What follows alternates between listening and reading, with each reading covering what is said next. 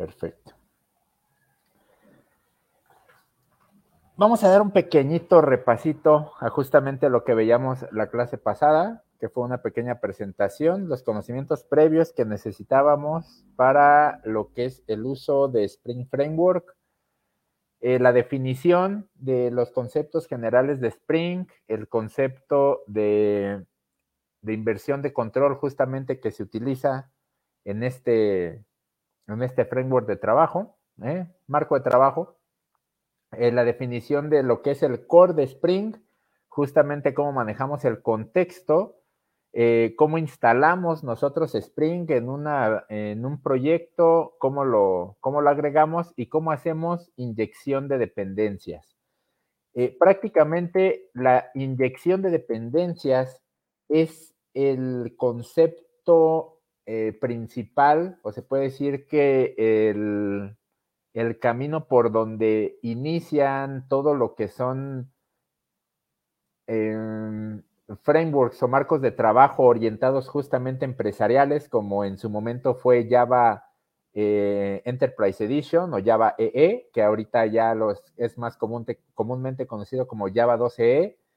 y pues si su competencia directa, digámoslo así, podemos decir que es Spring Framework. Por lo tanto, pues la sesión anterior nos llevamos toda la sesión haciendo un pequeño proyecto de prueba en el cual nosotros creábamos el proyecto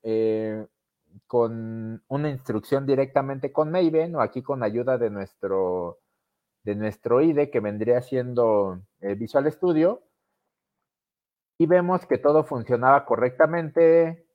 Cuando yo corro mi proyecto, necesito crear un contexto en el cual al inicializar el contexto, un bin con este contexto, yo ya puedo enlazar o autoenlazar cualquier otro componente que creamos nosotros en nuestra aplicación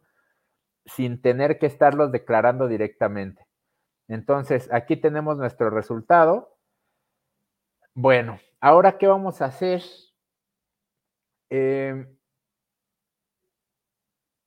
Si tú ya tienes un proyecto anterior o se puede decir que con una versión antigua de Java o no antigua, simplemente un proyecto que no tiene Spring y tú dices, le quiero agregar Spring, pues lógicamente una forma de hacerlo es justamente agregando la parte agregando a nuestro proyecto, en este caso si fuera un proyecto Maven, la parte de instalación, justamente que es esta parte la que vimos, para agregar lo que es el core de Spring a un proyecto actual. Pero justamente estamos hablando que el propósito de Spring principalmente es ahorrarnos trabajo, ahorrarnos complejidad de inicializar un proyecto, sino nosotros dedicarnos casi directamente a lo que es la lógica de negocio. Se pierde un poquito la esencia si nosotros nos estamos preocupando en qué dependencias estamos metiendo. Podemos decir de que no estrictamente Spring es lo más eficiente en cuanto a tener un proyecto limpio, se puede decir así, porque puede tener muchas o tiene demasiadas cosas automatizadas que de repente al usuario se le sale de control, pero pues justamente estamos hablando de que es un framework en el que queremos invertir el control, nosotros no tener el control, dejárselo completamente al marco de trabajo para nosotros dedicarnos solamente a la parte de la lógica de negocio. Entonces, para esto, pues sale lo que es Spring Boot. Spring Boot es una extensión del marco de Spring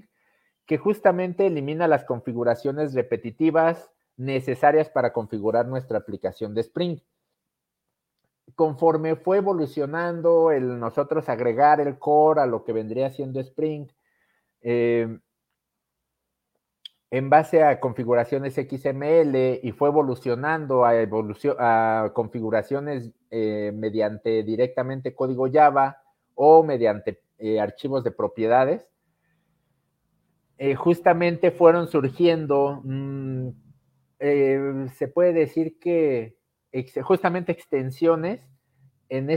con este propósito de ya inicializar el proyecto directamente con cierta configuración inicial para que el usuario no se preocupe en crear los beans, simplemente se dedique ya a crear sus clases como componentes, enlazarlas directamente con el AutoWire, hacer uso de los servicios, repositorios, sin necesidad de preocuparse justamente qué tiene que estar agregando. Simplemente Spring Boot hace esto por nosotros. Por lo tanto, Spring Boot tiene varios módulos. En este caso, lo que es el Spring Boot Starter para JPA o el Data JPA, lo que es el Starter de Security, Starter Test, el Web y el Team Leaf. Todos estos los vamos a dar un pequeño vistazo el día de hoy. Podemos ver del lado de la derecha un ejemplo simple de que si nosotros conocemos de que Spring tiene una librería que es Spring Web y adicionalmente tiene Spring Web MVC, probablemente Spring Web nos dé ciertas funcionalidades y Spring Web MVC nos dé otras, pero nos costaría a nosotros el trabajo de averiguar qué obtenemos nosotros de cada una para nuestro proyecto y probablemente aquí justamente nos retrase más de lo que nosotros quisiéramos ahorrarnos de implementar una herramienta de este tipo. Por lo tanto, Spring Boot, o en este caso el Group ID de Spring Framework Boot, tiene el artefacto Starter Web, que yo agregar el Starter Web, ya no necesito yo agregar estas dos dependencias. Esta ya incluye estas dos dependencias, pero ahorita me estoy yendo a lo sencillo para que se entienda cuando nosotros agregamos todo lo que es Spring Boot Starter Data JPA, nos incluye lo que es el JDBC, nos incluye lo que es Hibernate, librerías de JPA, entre otras cosas. Entonces, ahí es donde nos simplifica las cosas a nosotros como desarrolladores. Ahora, si hablamos de JDBC, nosotros tenemos que, como pueden ver acá tenemos lo que es Spring Boot de Starter Data JPA. Starter Data JPA ya incluye este paquete de JDBC, pero para entenderlo, este paquete de Spring Framework que es Spring JDBC es aquella librería que aquella extensión, aquella parte de Spring que nos permite a nosotros hacer una conexión semiautomática a una base de datos para nosotros poder hacer uso de un objeto JDBC o como nosotros querramos llamarlo. Realmente nosotros al crear este objeto podemos hacer queries directamente a la base de datos. Regresándome un poquito, ¿cómo inicia esto? Yo una vez que agrego esta librería a mi proyecto Maven, en este caso al archivo POM XML de mi proyecto, con esto ya nosotros podemos agregar a un archivo que se llama Application Properties, una serie de propiedades. En este caso podemos agregar la URL del data source, el username y el password de este mismo data source, y al agregar estas tres propiedades, con esto y agregando la librería, nosotros no tenemos que hacer algo adicional para crear este pool de conexiones directamente a base de datos. Nos ahorra Spring toda la configuración. Esta se podría hacer en base a una configuración XML, en base a una configuración de Java, pero lo recomendado por la librería, lo recomendado por el framework, lo recomendado por la comunidad que soporta Spring, te recomiendan de que utilices el Application Properties para simplemente tú hacer este cambio desde el momento en el que obtiene propiedades del sistema y no ya en tiempo de ejecución. Ahora, ya teniendo, como les decía, este objeto, una vez inicializado, en base justamente a los datos del data source que ya habíamos inicializado previamente, nosotros podemos hacer consultas crudas. Para esto, en este primer ejemplo, solamente vamos a hacer una cuenta de empleados. Lo que quiero que me regrese esta instrucción es justamente un entero, el cual tengo que indicar como segundo parámetro de la función query for object. Este lo guardo y ya tengo ese resultado directamente en una variable. En este caso, puedo tener una función que me agregue un empleado, la cual me recibe el ID que yo quiero actualizar o insertar. En este caso hago un insert en empleados donde los valores van a ser justamente 4 valores que yo voy a mandar a esta, 4 parámetros que yo voy a mandar a esta sentencia SQL, lo cual es estos vienen siendo reemplazados por los que yo mando como siguientes parámetros en mi función update. Entonces podemos ver que tenemos query for object, que me ejecuta una query y me regresa un resultado. Tanto tiene update para ejecutar sentencias que me actualizan mi base de datos. Entonces, también de este modo nosotros, ¿qué otra manera existe? Si yo comúnmente utilizo JDBC en un proyecto anterior, comúnmente tú te creas tu statement, te creas un objeto result set en el cual guardas el resultado de ejecutar una query. Una vez que ya tienes este result set, tienes que iterarlo para estar obteniendo cada uno de los campos de esta consulta. En este caso, si yo ya tengo una clase con los atributos correspondientes entre la tabla, los campos de la tabla son idénticos o no idénticos, tienen cierta similitud a la clase empleado que nosotros ya tenemos en nuestro proyecto, nosotros podemos hacer una consulta donde obtenemos justamente todos los datos de este empleado, pero una vez que nosotros, una vez que este JDBC template obtiene esta consulta, no tienes que estarla iterando para representarlo en un objeto. Tú solamente le mandas la consulta. Esto vendría siendo los parámetros que sustituirían en este caso el signo de pregunta. Estás creando un empleado con el ID tal y una vez que te regresa, te lo va a regresar como un nuevo empleado y por lo tanto, después de ejecutar esto, tú ya tendrías un objeto empleado con todas las propiedades que en la base de datos tenía el empleado justamente con el ID que estás enviando a buscar. Entonces, esto ya de por sí es en cierto modo simplificado, JDBC simplificado para Spring, pero Spring va más allá justamente con un ORM basado en Hibernate que se llama Spring Data JPA, en el cual en base a agregar esta librería justamente a nuestro POM XML de Maven, vamos a tener una serie de funcionalidades entre las cuales nosotros vamos a poder hacer uso de diferentes anotaciones como transaccional, ID, query, modifying, entre otros. Aquí justamente los pongo para que se vea cuáles más o menos son anotaciones correspondientes a esta librería, pero más adelante pues vamos a ver un poco más a detalle cada una de ellas. Ahora, cuando hablamos de JPA, incluso de Hibernate en general, hablamos de qué es un entity. Entity menciona que son pollos que representan datos que se pueden conservar en la base de datos. Una entidad representa una tabla almacenada en la base de datos. Yo tengo una tabla, por ejemplo, en mi base de datos llamada estudiante o student, en el cual mi tabla tiene un campo ID, un campo name, un campo age, un campo birth date y gender. Por lo tanto, esta entidad vendría siendo el espejo de esa tabla en base de datos y con esta definición nosotros vamos a poder hacer uso directamente de los datos de esa tabla sin hacer realmente nosotros,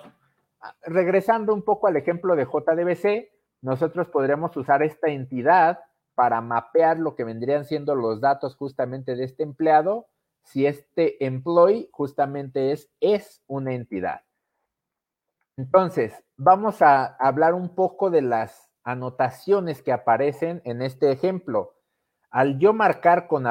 @entity esta clase, justo aquí le estoy diciendo a Spring, esta clase quiero que me la tomes como un objeto del cual voy a representar una tabla de la base de datos. Para esto le mando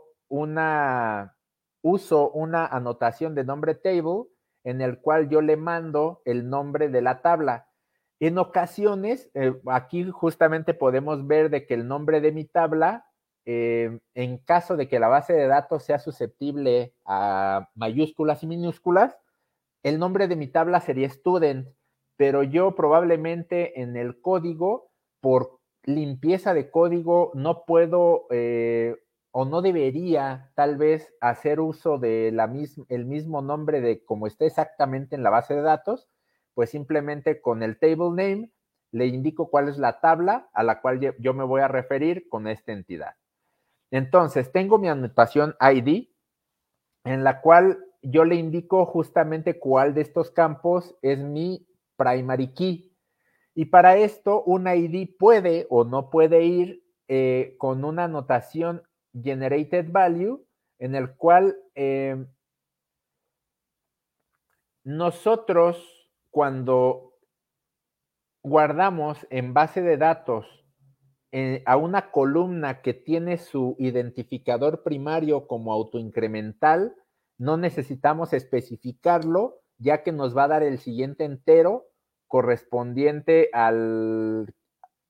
siguiente del último existente ya en la tabla. En este caso, yo también necesito indicarle a la parte de mi código si este valor justamente tiene este valor autogenerado, ya que probablemente si yo cuando quiera hacer o el guardado de esta clase, de este objeto en base de datos, cuando todavía no existe, si yo no tengo este campo, se va a quejar, me va a decir, ¿por qué no me estás dando el identificador? Si nosotros le indicamos esto, entonces, pues Spring va a decir, perfecto, entonces esto quiere decir que cuando yo vaya a la base de datos a guardarte esta información, la base de datos me la va a aceptar porque debe de tener algún tipo incremental este tipo de identificador. Ahora que con el @column puede tener varios usos. Primero que nada, al igual que como yo puedo tener en la tabla un nombre diferente al de mi clase, yo podría tener un campo diferente al campo que está en la tabla. En la tabla yo tengo el nombre student name, pero probablemente yo no puedo ponerlo directamente así en mi código porque no es mi misma nomenclatura o mi mismo estándar de variables que yo tengo en mi proyecto. Entonces yo creo mi variable con el nombre que yo considere, pero le indico de que se va a relacionar con la columna name de nombre student name dentro de mi base de datos. Para esto, así como si nosotros en la base de datos tenemos de que este campo es de máximo 50 caracteres, si nosotros ponemos que name, o bueno, no le ponemos este valor a column hasta el momento en el que Spring, o bueno, en este caso la parte de Hibernate, de JPA, de Spring Data, intente ir a la base de datos a guardar y no lo permita, va a regresar el error de MySQL de que te pasaste del máximo de este campo en base de datos. Caso de que si desde aquí nosotros a nuestra columna name le indicamos de que el máximo es de 50, en el momento en el que tú quieras guardar este objeto, no va a necesitar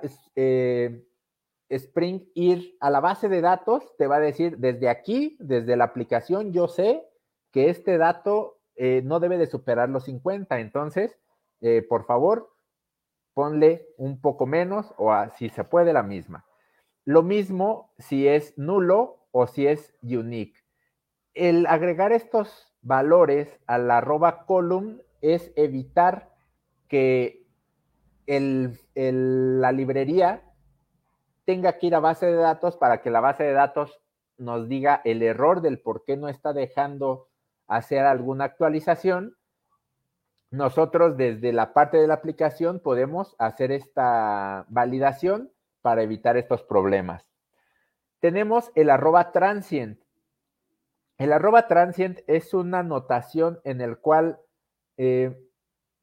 yo todos los atributos por defecto en una entidad de Spring las va a ir a buscar a la base de datos. Si yo, por ejemplo, la tabla student de la base de datos no tuviera el campo age y yo se lo agrego a mi clase student, me va a decir de que por qué que no encontró el campo age dentro de la base de datos si yo no lo pongo con transient. Transient. Si yo pongo transient a un atributo es porque lo necesito usar en mi código, en mi aplicación de cierta manera, pero no existe en la base de datos por algún motivo. Para esto yo al ponerle transient es como cuando tú quieras ya sea mapear el estudiante hacia guardarlo en base de datos o actualizarlo, o viceversa, obtener los datos del estudiante para obtener un objeto, omíteme este campo. Yo te voy a utilizar en la aplicación, pero no quiero ni que te guardes ni que me lo busques en base de datos. Así yo puedo meterle atributos adicionales a los que están en la tabla, justamente con este caso.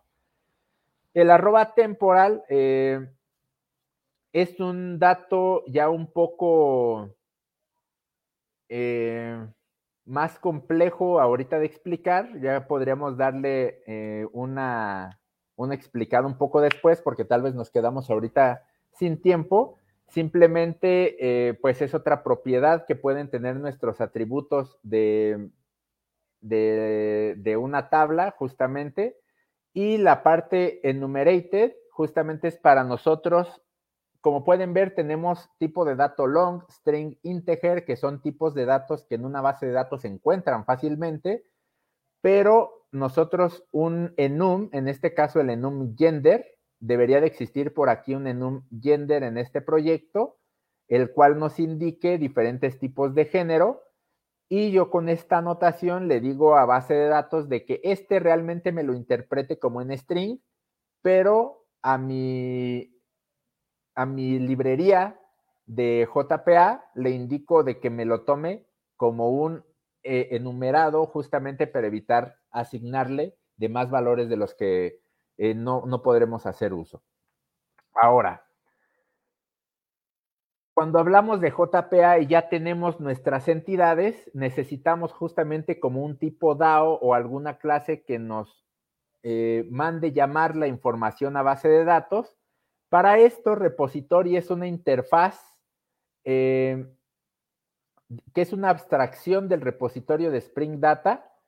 Se necesita la clase dominio para administrar, así como el tipo de identificación de la clase dominio como argumentos de tipo. ¿A qué se refiere de que yo cuando creo un repositorio necesito tanto la clase con la cual yo voy a trabajar, en este caso vendría siendo la entidad, y el tipo de dato del identificador, en este caso mi entidad, su identificador es un entero, o en este caso un long, pues este es el tipo de dato que yo le agrego justamente a mi repositorio.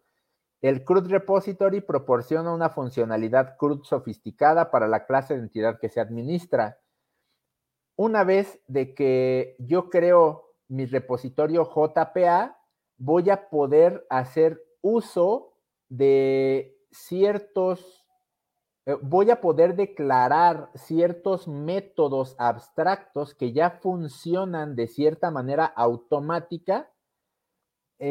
pero lo que son el CRUD repository, que es una interfaz que justamente extiende de JPA repository,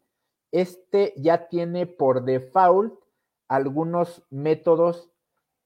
como lo que es de los más comunes. ¿Qué es lo que más comúnmente ocupamos en un CRUD? Pues guardar, buscar una selección, buscar toda una lista, contar, eliminar o checar si existe algún elemento en la tabla de la base de datos. En este caso, si yo extiendo un objeto de una interfaz J o yo implemento un objeto con la interfaz JPA Repository, ya con eso puedo agregarle métodos de tipo que vamos a ver en la siguiente diapositiva, pero si yo extiendo de un CRUD repository, yo ya no necesito crear estas implementaciones, esto ya lo trae por default, entonces yo al momento en el que yo creo un repositorio